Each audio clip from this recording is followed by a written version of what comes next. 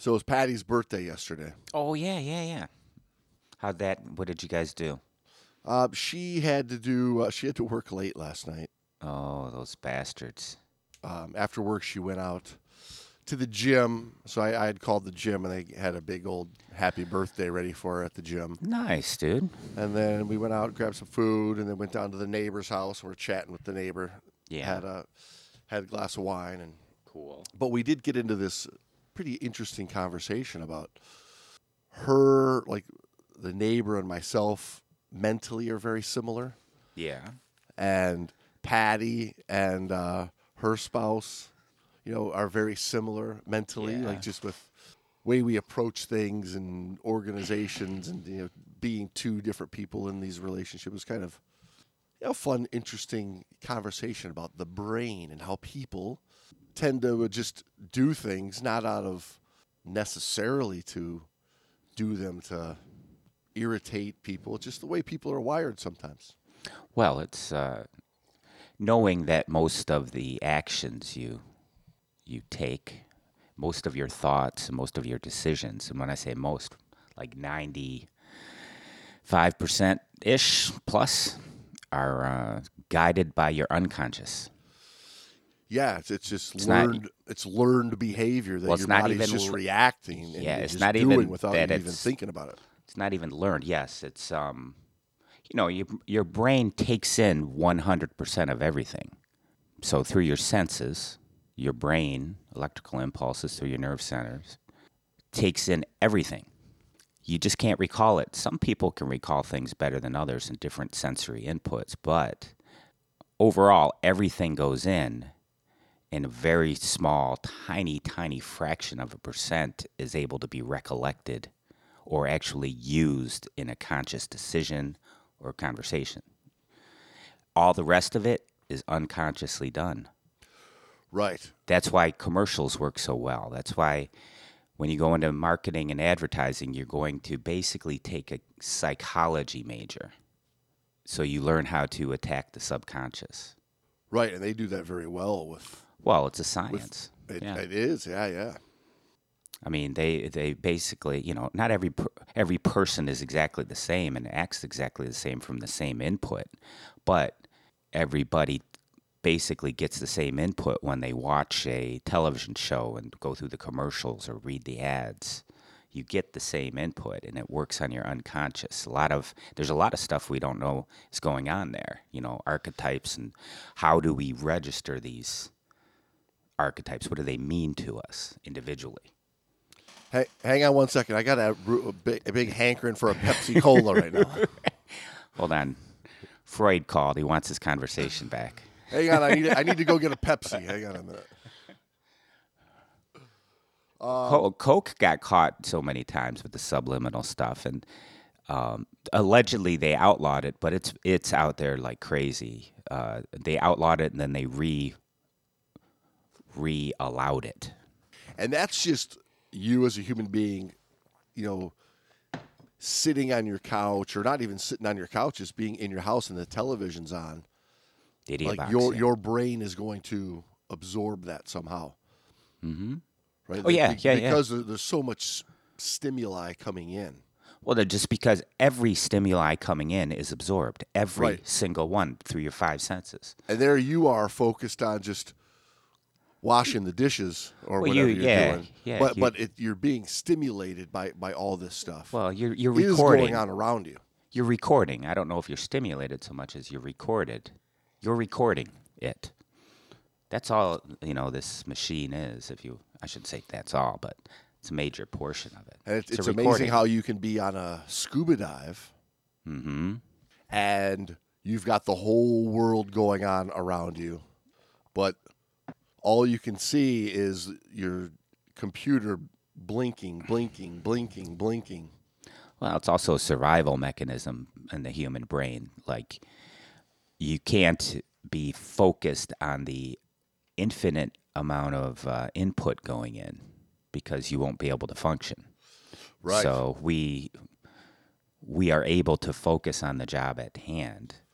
Meanwhile, subconsciously, everything else is still being recorded. but you're consciously focused on the job at Especially hand. if you get spooked about something, Yeah. like why is my computer flashing? Well, I think that is again a mechanism of survival for us. That it works, I'm sure, with the fight or flight kind of response, where you're going to focus in on the task at hand to save your life, or what you believe is going to save your life. Yeah, because when those primal fears pop up of Death, I'm breathing gonna die underwater. now. I can't. Oh do shit! It. I gotta remember. Don't forget to breathe. Don't forget to breathe. Oh no, my ears are squeezing. I'm sinking. But yeah, a lot of stuff's happening underwater that is gonna steal that focus and awareness and really force you to fixate. Exactly. The laser beam focus, although it's a survival mechanism, it's a double-edged sword. It can also be the mechanism that allows you to not pay attention to something you needed to. In other words, that situational awareness goes from, that broad, wide-angled down to this minuscule little focusable aspect of the dive, and you get lost in that focusable aspect. And now, meanwhile, your partner's floating away. Right. Yeah. Especially underwater, this is an issue because we're not in an environment that our It's conducive. human body has evolved to work well in. Right. No matter what's going on, we have to remember that we have to safely get back to the surface and control buoyancy in the process. And if you're eating up brain space and data, just focusing on tweaking your buoyancy and tweaking your breathing and tweaking your swimming, if you have to focus on that, that's going to eat up so much more that you're going to lose even more of that big picture wide angle view. Right. Yeah. Yeah, it's easy to do. I mean, we talk about it in simplified terms. It's, you have an issue and you laser beam focus on one thing and forget the rest of the dive, which has to be monitored. There's a whole lot of things that need to be monitored while you're diving or be aware of. It's just like driving. We talk about it. I used to really like that analogy that it's like driving. You've got all that shit coming in at you. And if you focus, for example, on your speed limit, right on the speedometer, you're driving in the other lane can't before you know it. see the environment you're driving through. And Yeah. Exactly. But your mind eventually learns to juggle a number of operations and a number of input and comfortably do it. But you can still get drawn into that laser beam focus if something goes wrong. Welcome back to the Big Brain Podcast, everybody. You're here with your Great Dive Podcast host, old Gray Matter Jamesy. And old, there's gray matter, and then there's something else in the brain, and I can't remember. An old central nervous system Brando. How about podcasting on the left side of the brain, Brando? Oh, the right side of the brain. I want to be on the right side. You want to be on the right side? Yeah, the left side is the. If I'm not mistaken, I could be. That was the more logical reasoning portion of the brain, where the creative side is the right side. Which you wouldn't think so. You would think the right side would be the engineering for whatever reason, but it's just like when you you have a stroke. I don't know if you know this. You probably do. So if you have a stroke on a CVA, we call it in the medical field, a cerebral vascular accident, if you have it on the right side of the brain, your left arm and left leg will be paralyzed. But right. Correct. I should say. Correct. But on your face... Who's on third? On your face, in other words, above your jaw, everything is affected on the same side of the brain that's affected because the nerves cross. I don't know if you can see that. The nerves cross sides, the back, in your neck region, cervical neck region. I can't remember exactly. I would have brushed up on this. Well, hey, I have a dive training magazine here in my hand. So just a couple years ago, 2019, I've wanted to get into this for a while, and it's been sitting on my desk. It's titled "The Color of Fear," written by a Robert Rossier, where the gray matter meets the deep blue. Oh. So he starts this off pretty artsy and expressive, using the right side of his brain when he says, "I slip beneath the waves into the dark abyss of the sea. Strapped to my wrist is a technological marvel with perhaps more computing power than carried early astronauts into space. Throughout my dive, it will monitor the smallest excursions in depth, the decline of my cylinder's pressure, and the constant flow of time. And with this data, it calculates the theoretical absorption and release of nitrogen from various tissue types in my body to maintain a hedge against the onset of decompression illness. It lets me know at any given moment how long I can remain underwater and how long my gas supply will last." Robert says, "What my dive computer cannot hope to know is my mental state. It has no concept of how I perceive my surroundings, the risks and hazards, real or imagined, that lurk in these depths. It has no idea what I might conjecture lies beyond the beam of my dive light. For this, I have my own personal computer of sorts, a mass of gray matter, a powerful neutral network dedicated to my survival, but powered by curiosity. As computers go, it is highly fallible, relying on biochemical reactions, sensory input, and complex algorithms beyond my rational understanding. Still, it is the best tool for survival in the sea. All I need to do is learn how to use it effectively." That's all.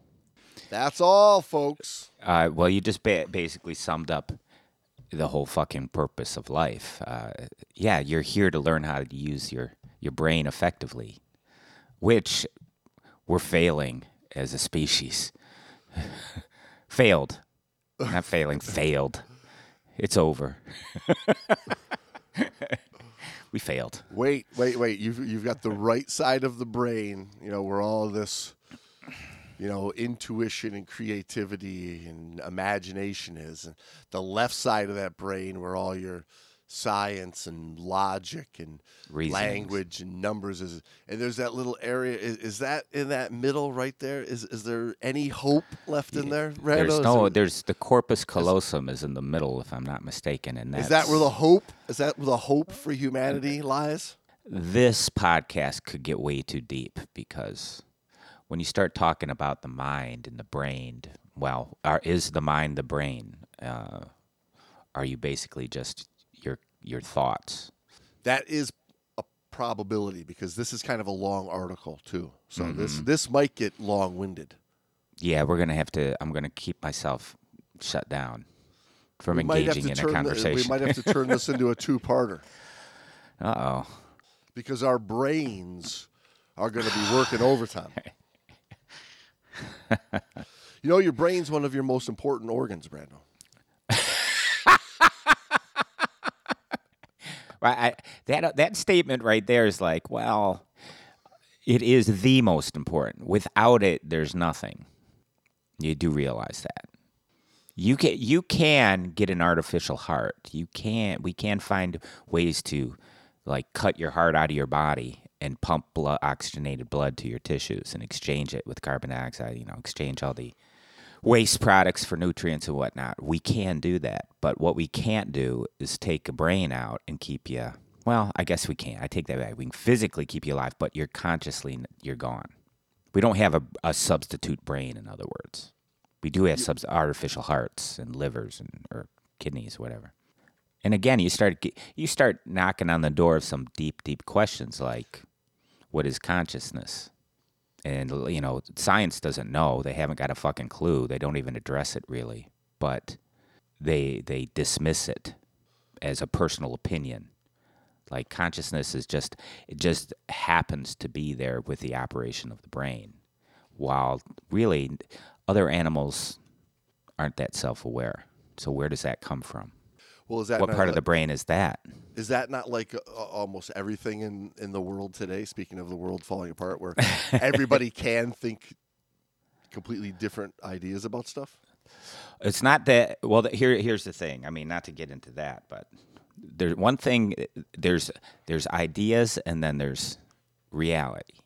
Okay, if you want to say the sky is purple or plaid or whatever the fuck, and you want to say that's my truth, I don't think most people like whatever. You're a fucking nut job. That's cool, but to impose it on the rest of the world, to make everyone else say the sky is plaid as well, when basically the input into our brains says that's just not true.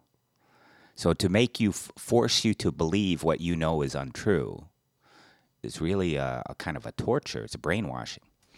And with that, the Great Dive Podcast is done.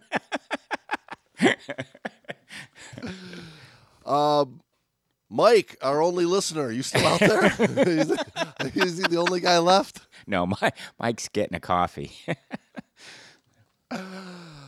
Well, hey, speaking of brainwashing, you know what other very important organ you have that you should wash from time to time, Brando? I have no idea. Your manhood organ. And you better be manscaping that thing. Oh, agreed. Maybe you should be manscaping your brain from time to time too, people. And by doing that, I mean, putting some deep philosophical thought into these inputs that you're accessing on a daily basis, and not just accept what the TV box is giving you. Critically think about it a little bit. And while you're manscaping your brain, you can also manscape your manhood to get ready for that dive you got coming up this weekend. You're going to have to put that little condom catheter on and hook up that P-valve for that nice, long, deep dive you're about to do in that dry suit. You're going to have to whip out your old lawnmower 4.0. Well, I wouldn't do. I would say when you're doing one, just do it solely. Don't do it while you're watching the idiot box. In other words, wait. You mean don't use your 4.0 trimmer on yourself while you're watching the TV box? You should be focused. Yeah, because that lawnmower 4.0 has got that really, really fancy ceramic blade that is pretty powerful. Although that trimmer is one of the best engineered and safest ones I've ever seen. I mean, on the market. A couple of the ones I've used in the past, forget about it. You could forget about it. You could make yourself a couple inches shorter pretty quick, if you know what I mean. I used a rusty old jackknife once. That, my garden shears. Well, you should have been using your 4.0. It's a total game changer. Goddamn right. It's a game changer. James.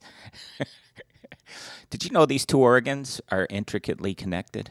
The penis and the brain? I've known that since I was about 14 years old, I think. I was going to say, in most men, it's difficult to tell which one is doing most of the thinking and or more important. I think for most of us, it's not difficult to tell most of the time. Yes, it's a battle. It's typically a battle. But at the end of the day, you want it to look good. Dare I say, you better look good. The lawnmower 4.0, I would say, is the greatest trimmer of all time. Out there. Of all time. And you know what they say, your balls will thank you for this. Before I went to bed last night, I gave a couple squirts of the old crop preserver ball deodorant, down there. Interesting. Before bed, That way, when I woke up this morning, my wife was like, well, "You look young and fresh and happy and alive this morning." Was she talking to your face at the time, or was she talking to the nether regions? Well, when you start using that crop preserver, Let They me can't tell keep you. your paws off. They can't keep their hands off you, man. Your hygiene routine's going to change. You're going to become a fan. All right, Great Dive Podcast listeners, it's time to take care of yourself, too. So go to manscaped.com, get your 20% off and your free shipping with the code TGDP, people. Use it. You'll appreciate it. 20% off. Yeah. I'm still astounded. We're building an army of scuba diving Manscaped Units.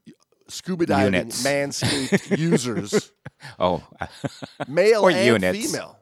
Well, definitely. You should bring the. This is not a.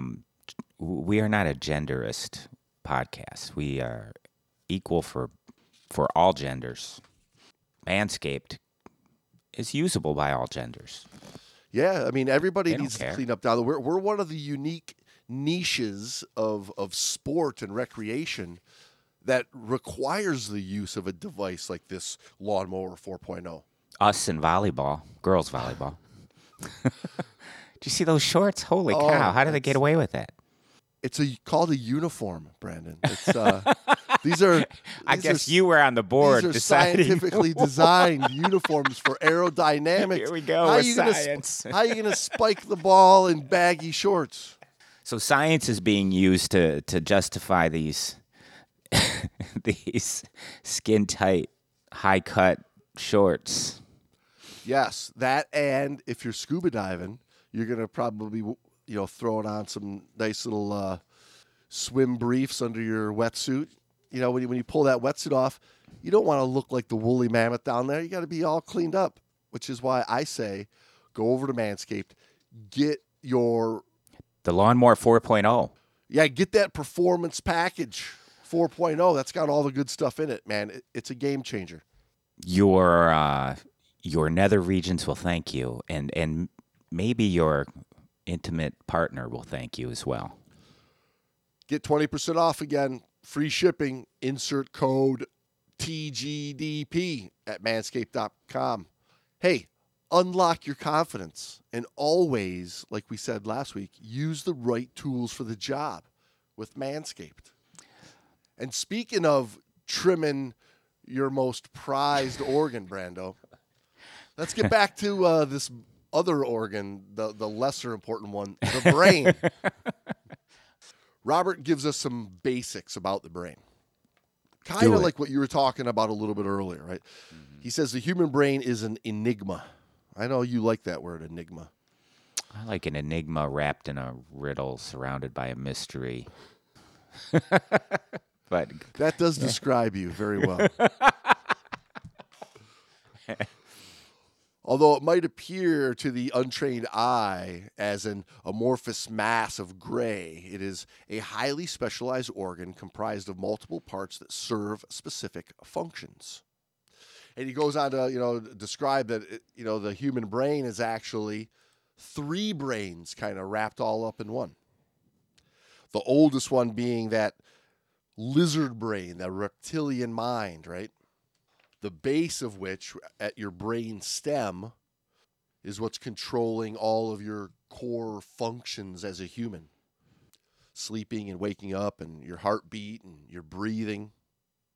And he mentions John Medina, who is a biologist and author of a book called Brain Rules, says that this part of the brain, most of its functions involve what some researchers call the 4 Fs. Fighting, feeding, fleeing, and reproductive behavior. yeah. Major impulse for life. Which is the connection that we were just talking about for your manscaping. Bingo. It's all connected, James. Manscaped, an essential element to life. He says the mammalian brain has several integral parts that play into the overall role of survival. One is the amygdala, which is responsible for emotions and the memories they create. It is what allows us to feel rage and pleasure and fear. And the hippocampus is another integral part of the mammalian brain that captures short-term memories. into more long-lasting forms. And then there's the thalamus, considered the control tower for the senses, connecting, processing, and routing sensory information from all of the far-reaching corners of our senses. And then lastly, he says, the third brain is the human brain, or the cortex, which is folded up into layers on the top of the brainstem and the mammalian brain. We might think of this as the circuit board for human thought, with a highly complex network of some 14 to 16 billion neurons, neural connections that function both in conscious and unconscious thought. And this is controlling things like our language and speech and vision and memory, basically where we start thinking, right? And reasoning and what we would call using our brain, right? Yeah, but we're using it all the time, but consciously using Yeah, and the pondering. And all these different parts of our brain work together so that we can typically make it through the day, right? So that we can think about the traffic light changing colors, and not pull out in front of the semi truck that's like going 50 miles an hour down the road. We've got those senses using our brain so we can think and stay safe and stay alive and get through the day and converse with others. And That's why you have memory, too. I mean, what you just described there is purely memory and learned behavior. But yes. And although these different parts of the brain are typically working together, sometimes, Robert mentions, they can be at odds with each other. Most notably is when we experience that complex emotion that we call fear. Yeah, I think it causes what's the word? A short circuit in the smooth flow of a thought. But if you can learn to consciously control that, it could save your life. Well, that's kind of what it's designed for, right? I mean, fear is supposed to heighten those senses and slow the world down for you for that very thing of self-preservation. But what fear often does is it doesn't slow things down. You instantaneously react. You become very reactive versus thoughtful. And that's from those. I would agree. Like, so base our responses. lives, as humans over the last number of years has taken it from, a core base of having a primal fear to heighten your awareness, to all the anxieties and stresses of our world today. Certainly can do kind of what you're saying of getting lost in those fears. Well, I don't even know if it's so much you're lost. It's just the fight or flight kicks in, and the input is obviously it's too much, and panic is the result. Yeah, so Robert gives us a couple of different types of fear. Well, let me ask you, is there a definition of what panic is as a result of fear?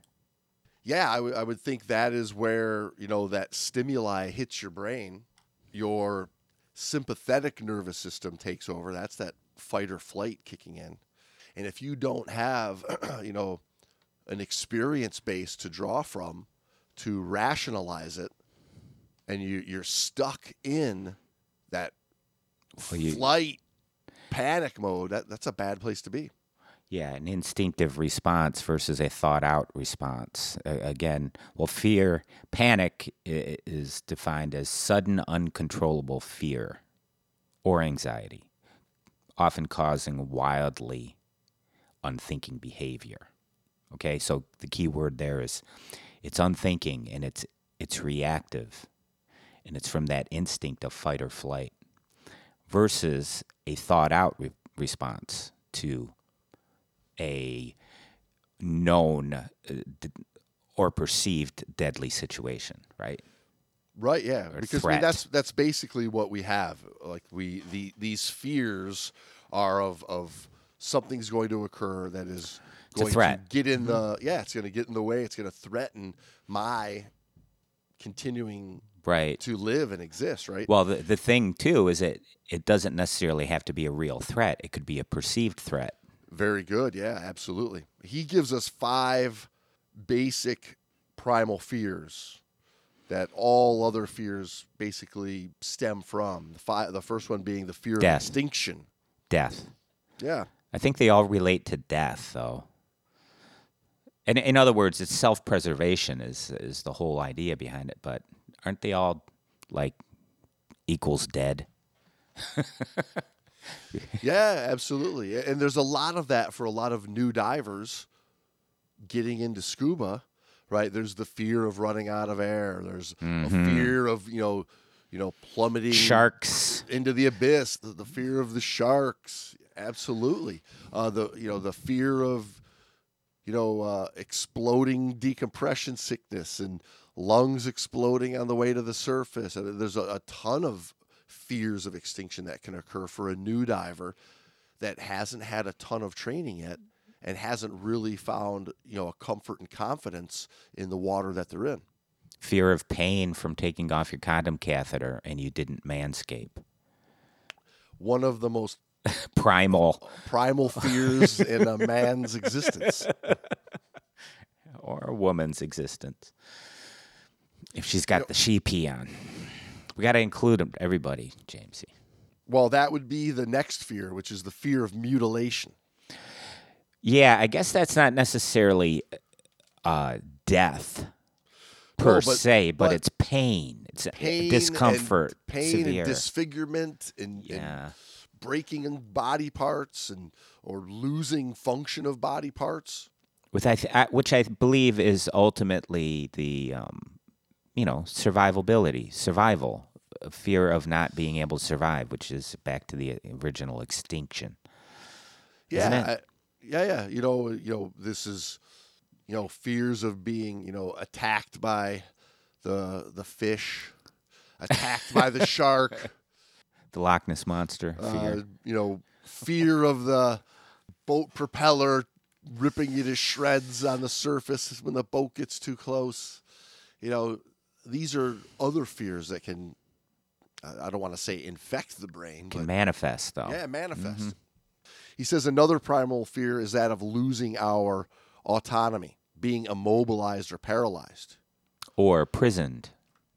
Yes, loss of freedom. Yeah, being unable to move or cry out for help or, just being trapped. He says here again, some aspects of diving, such as severe decompression illness, can evoke such a primal fear. Yeah, there's a lot going on. I mean, with diving, when you think about that fear of imprisonment or restriction of freedom, when you're talking about decompression. For example, whether you're decompressing in the water, knowing that you can't go up. Does that play on your mind ever, James? Knowing like you can't go up, you can't go to the surface, you can't go home right now, and basically you are there till you're done decompressing. Right. I've had this conversation with people. Yeah. Before they'll say, "Well, you can go up," and I go, "No, severe consequences." No, yeah. I could jump into the propeller of an airplane too. I could do that, but there's severe consequences. Severe consequences, right? Yeah. So I get it, and that's why I really liked this article, is because I know so many people. I mean, my wife being one of them, and she was one, that when her and I first started diving together, we had this very conversation of, if she would get spooked, I was like, you can't just go up. It's like, I needed to go up. Like, you gotta erase that from your brain if you're going to be a diver. That's not happening. Right, and I think it's even amplified more so when you start to go into actual overhead, not a virtual overhead, but an actual overhead like a cave. A cave, I think it's very highly amplified that I can't go home. If I want this dive to be over, I can't just go, okay, it's done, and then leave. There's a whole length of cave you have to get out. You have to go through to get out. Now, I 100% agree with you there. And I think that is like the mental the mental awareness and the self-control that you need to have to do an environment like a cave dive. But at the same time, I don't think this discussion should be reserved for someone who wants to get into overhead, because Not at all. Not at all. is Yeah. this not like and this is a contention, I would say, with a lot of the scuba training out there, is the you can always bail to the surface mentality. Which I think is Exactly. That's what I'm getting at. That's the wrong way to set somebody up for going underwater. Like the better thing to do is to take the time to understand what your brain is potentially going to go through in a situation, and know that no matter how bad it gets, you need to have done the proper planning ahead of time. And Because training. when the shit hits the fan, that's when you need your brain the most, because you still got the whole entire dive to finish. Right. Well, exactly. That's why you can't let panic take over. You can't let the unthinking behavior and just become reactive. What you need to do is have trained to that the right processes will be more instinctual. This article really hits, when you get into it, really hits on all of the things we talk about in good training, which is training that instinct to panic and bolt, training that out of you. And that only comes from overtraining responses to problems, right? And knowing, James, and I used to say this, almost at the beginning of every class, is there's no way I can prepare you as a diver for every and any situation you may encounter. There's just an infinite amount of possibilities you can encounter underwater during a dive, right? Right. And I can't train you for every single one, but what I can help you do is create a mindset and a skill set that allows you to not panic for the most part. And if you do feel that panic coming in, most of the responses that would be needed in an emergency are overlearned to the point like you would do them unconsciously. For example, clearing the mask, sharing gas, staying at, proper buoyancy, having your buoyancy in control, in other words, all the time. Yeah, Right? absolutely. I mean that stuff is core critical behavior if you have scuba equipment on underwater, regardless of depth. Exactly. In my opinion, like that needs to be natural, instinctive. There you go. It can't even, in my opinion, like that can't even be so good that it's second nature. It's got to be better than second nature. It has to be instinctive, because if it's second nature, that means it's gonna First nature. it's gonna have to take thought to get there. And when you're in a situation, you don't have time to think. It's got to come out of you. It's got to be your natural response, is to never bail to the surface in a panic because things get uncomfortable. It's never not control your buoyancy when you're in somewhere in the water column. It's got to be, that is just the natural state of your being, in trim, in balance, in control of yourself 100% of the time. When that is natural, then you're ready to build upon your diving experience. Exactly. And that's when you start to learn the, more advanced techniques of diving. But until then, get yourself set up so that in a problem or a perceived threat or a real threat situation, you are not going to do the unthinkable, right? Do that panic, which means unthinking behavior. You're not going to do that.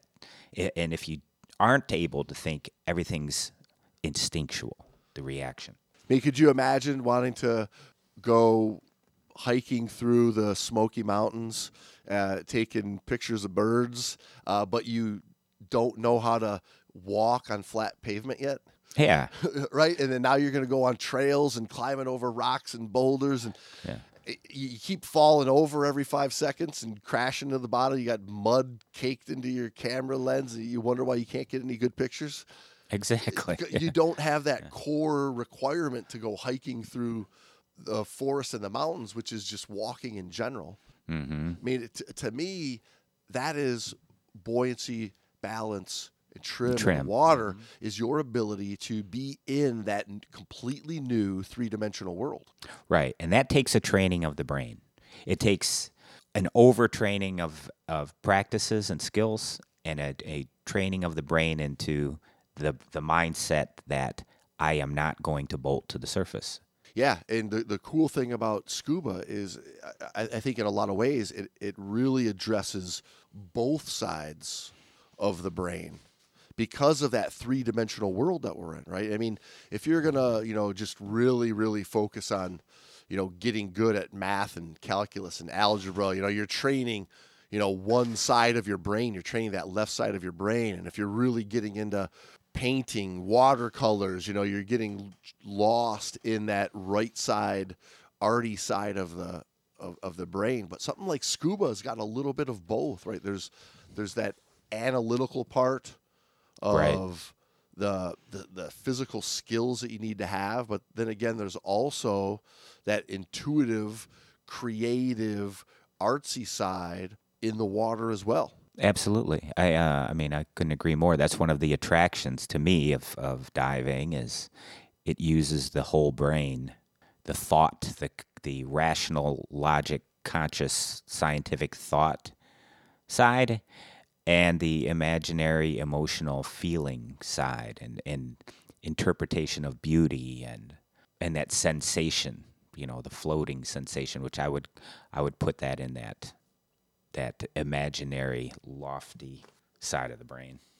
Scuba is one of those things that's unique, right? Different from doing Sudoku puzzles where you're using the left side of your brain, or painting where you're using the right side of your brain. Scuba, you need to have that analytical side of being precise in your skills, your technique of buoyancy control and finning and propulsion, but you also need that creative side of being a good teammate, seeing the big picture of the dive, enjoying the beauty. It uses both sides of the brain differently than like what a lot of recreation, like terrestrial, recreations would require.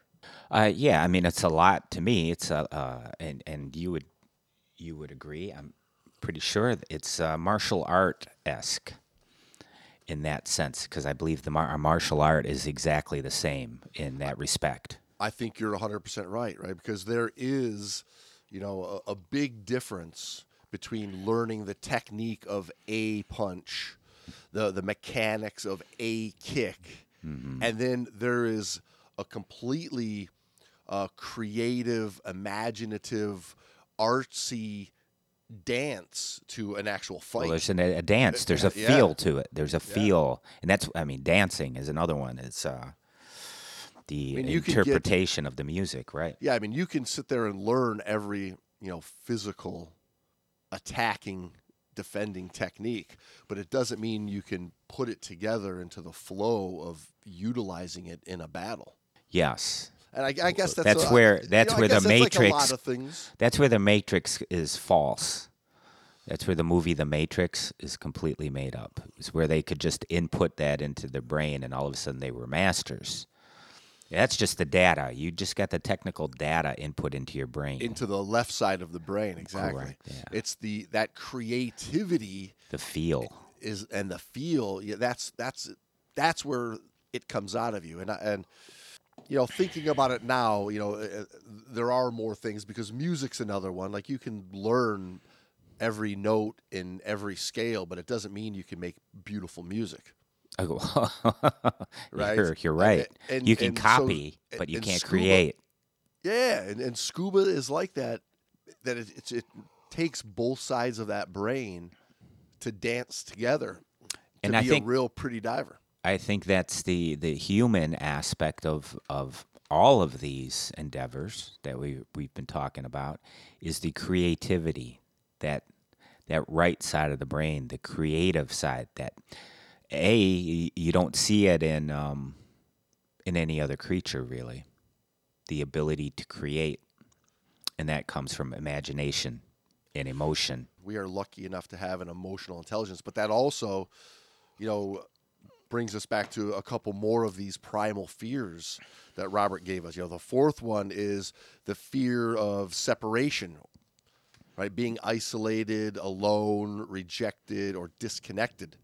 I think that goes back to survivability, though, too. Yeah. It's being lost in the woods or being lost underwater or getting trapped out at sea and not having a way home. I mean, those are real potential fears for somebody looking to go scuba diving. On the other hand, I mean, there are those of us who not only don't fear it, we love the isolation. Like, crave it. And I know, some would argue, yeah, that's only temporary. I mean, you don't want it forever. Maybe. I don't know. When I listen to a speech from the White House on CNN or something, I want it forever, actually. To be I don't forever. ever want to have to deal with that again. The last primal fear that he gives us is the fear of ego death. Becoming humiliated, shamed, ridiculed, or mocked, he says. That's a big fear, I think, in today's society, because we've removed essential threats. All those other threats, we've basically removed them. We've made life so comfortable that they're easily removed. But the one threat that has increased is the threat of being shamed or cut off or ridiculed or laughed at. That's where that fear of public speaking really comes from, which is the number one fear. Exactly. Right? Yep. Exactly. And for a diver, I mean, especially in today's world of Facebook groups and memes and some of the hatred you see online, where it's so easy to ridicule somebody from behind a computer screen. And that's what I like about it. It's just so easy. No, I'm kidding.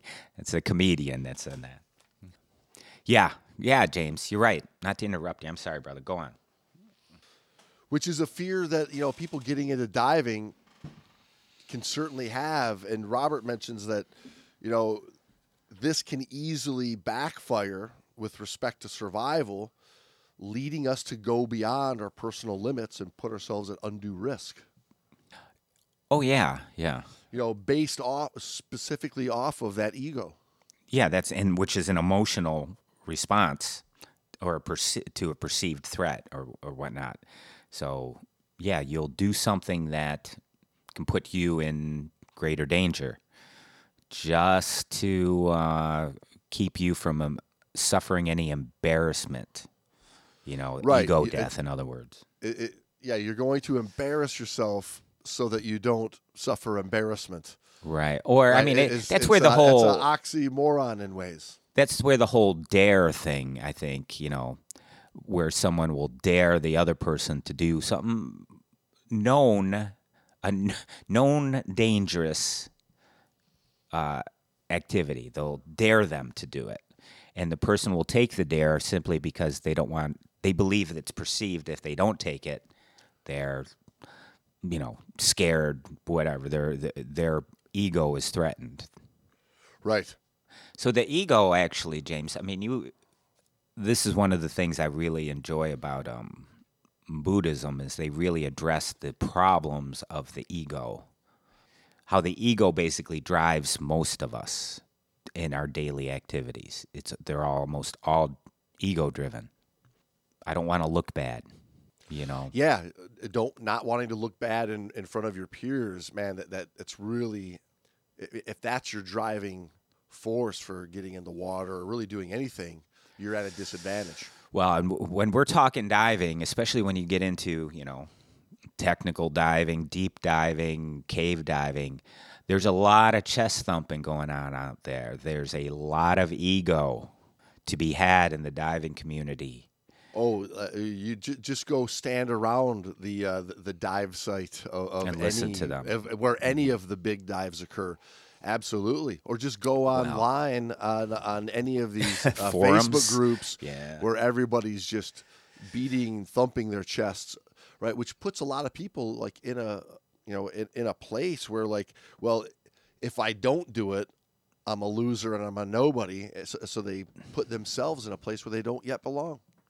All out of fear. And it's a subtle panic, I think. It's not it's not the idea of panic like you get when we talk about, run out of gas underwater panic, right? Absolutely. Yeah. I'm with you. It's subtle, it's slower, but it can be the cause of that kind of panic because you're going.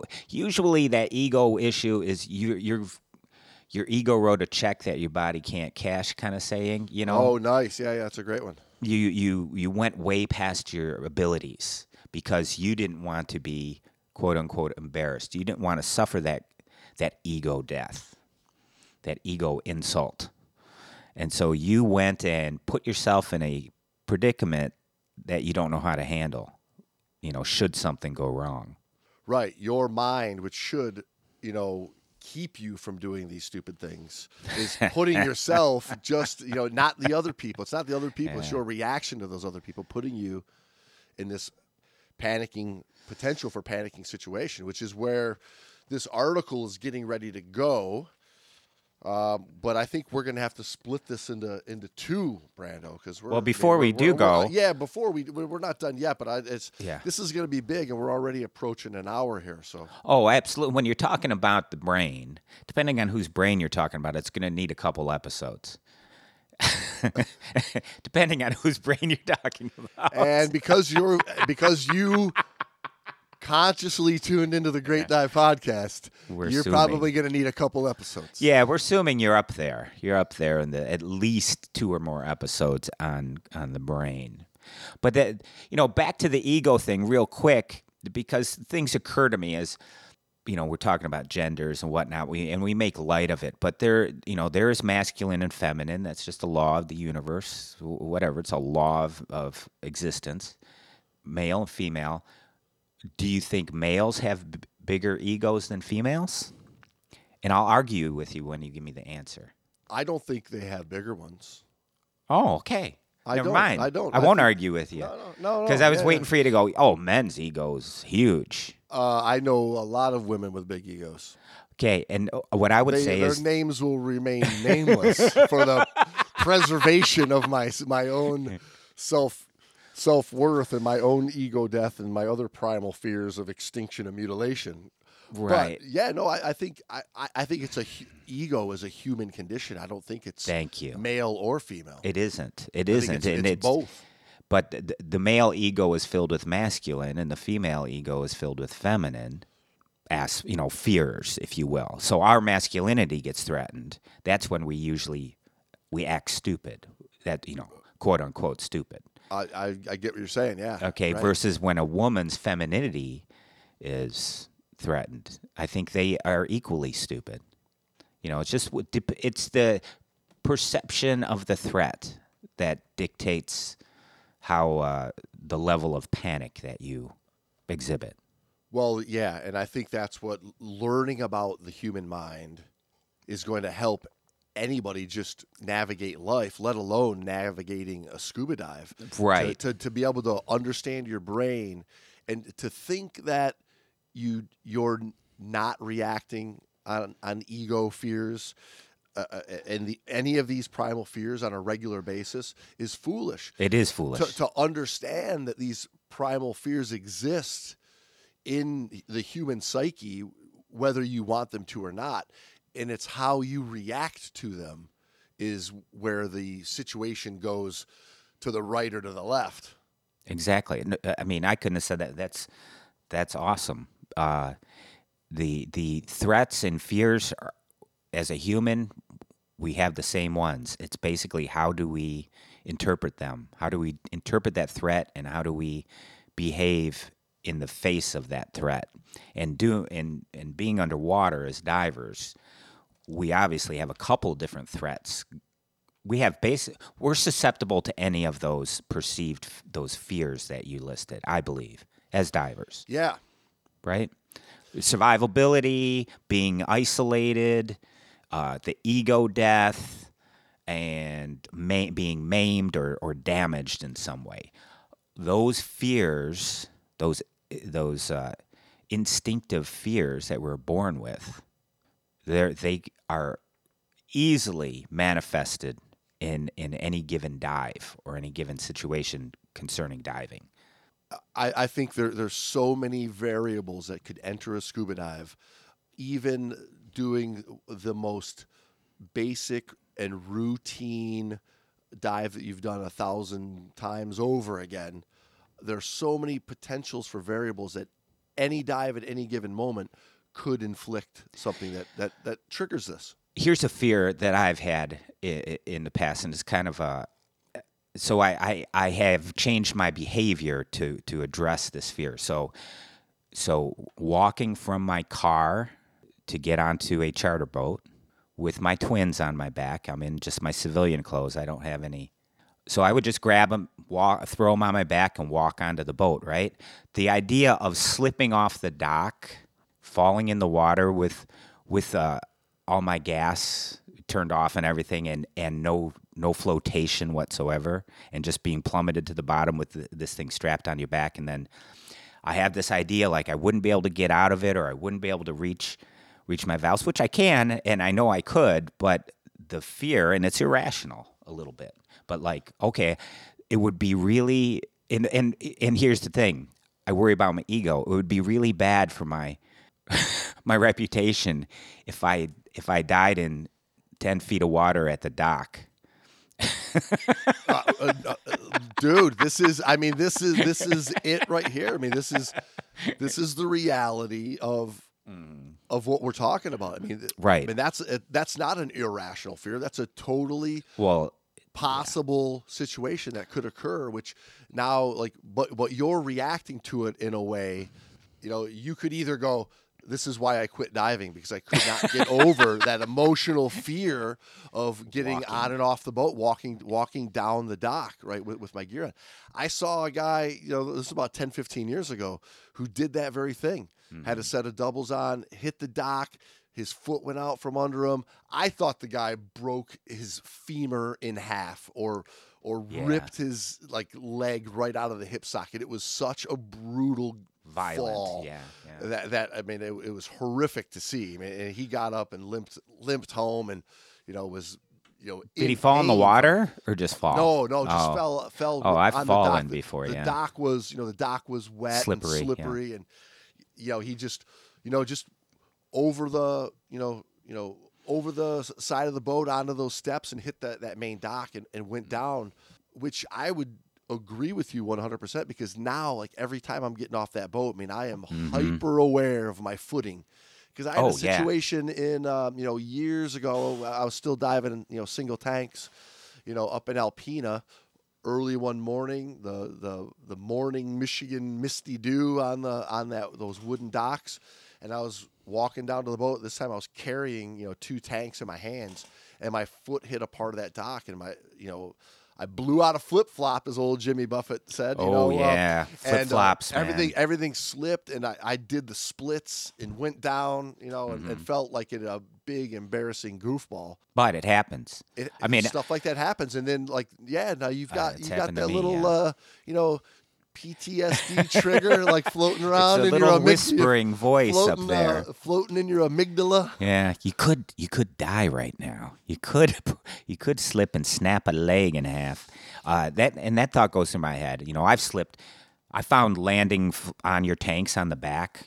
Just flat, boom, no pain, nothing. But it's embarrassing. Oh, very. Don't try to fight it. In other words, don't try to fight that fall. Just land. Let the weight carry you on your back. I mean, I remember being up in Monterey years ago, and we were doing some training dives from shore at Breakwater there. Mm-hmm. And I'm used to the length of a set of twin 104s, right? But I'm using rental tanks. I get out there, first day 95s, and I get suited up. I'm in high pressure hundreds, so they're a couple of inches shorter. Tiny, but I'm used to sitting down and leaning back on the bench, and then I'm also resting not just on my ass, but also on the bottoms of the twins. Tanks, yeah. That set of doubles is a couple of inches shorter, and I sit on the edge of this pier, and it dropped down another 2-3 inches. Yeah, and I thought I was almost going went down. Like, I thought I Yeah. was going over that 20-foot drop off, like onto those rocks. It scared Dude. the hell out of me. Yeah, I don't blame you. That'd So have then, been a like- bad one. So then I could never again just throw those Mm-hmm. set of doubles on and just go sit down. I became hyper aware of that stuff. Well, that's learning right there. That's how we evolve, right? You have a near death or a near miss, and you were smart enough, intelligent enough to be able to foresee what could have happened. So you say, consciously or subconsciously, you alter your behavior from now on. Robert says, it is with this preloaded programming that we enter the world of diving. And while all this neuropsychological framework may be designed to enhance our survival, there are times when it can have a negative effect. What might be important is our ability to recognize the cognitive pathways into which these fears channel us and devise a means to bring our thoughts back from the abyss when they run amok. So you start to get into some pretty deep questions as far as we call these primal fears because we're born with them. Don't know where they came from. Where did they come from, James? You're supposed to be a blank slate, but are you? You already have some programming. And where did that come from? MTV for me. Oh, yeah. I want my MTV, baby. Back when it had music. Exactly. Well, hey, everybody. We are going to get into next week talking more about panic and being on the edge of panic. We're going to take a look at some stress factors that we Sorry. deal with in diving and overcoming these fears and overcoming these anxieties. This is going to be a fun little two-parter. I'm looking forward to the end of this. This has been fun. So don't panic, people. We're coming back. Don't panic. We're not signing logbooks because we are coming back. No fear, people. The Great Dive Podcast will be back with the finishing episodes, the conclusions, so we won't leave you hanging. Is that one of the other fears of being left hanging? Not getting your Great Dive Podcast episode? It's the cliffhanger fear, yes. The other primal fear is fear of ripping off your pubes with a condom catheter. Oh, that is a prefrontal cortex It's parasympathetic Terror. response. that goes right to the base of my amygdala right there, my reptilian brain. Yeah, so don't do that, people. Go to manscaped.com, insert the code TGDP. Don't forget 20% off and free shipping when you put in code TGDP over at Manscaped. Get the right tool for your job, and your balls will thank you. Don't forget. Make us proud. Make us proud, listener. Make us proud. You don't want to. We don't want these people at Manscaped to think that they picked the wrong podcast. Get out there and you guys gotta order a couple things to make us look good. So help us out, make us look good. And on that note, Brando, let's close it out for today, and we'll continue this dive next week. Aye, aye, Cap. All right, everybody. Talk to you next week. Same dive time, same dive channel.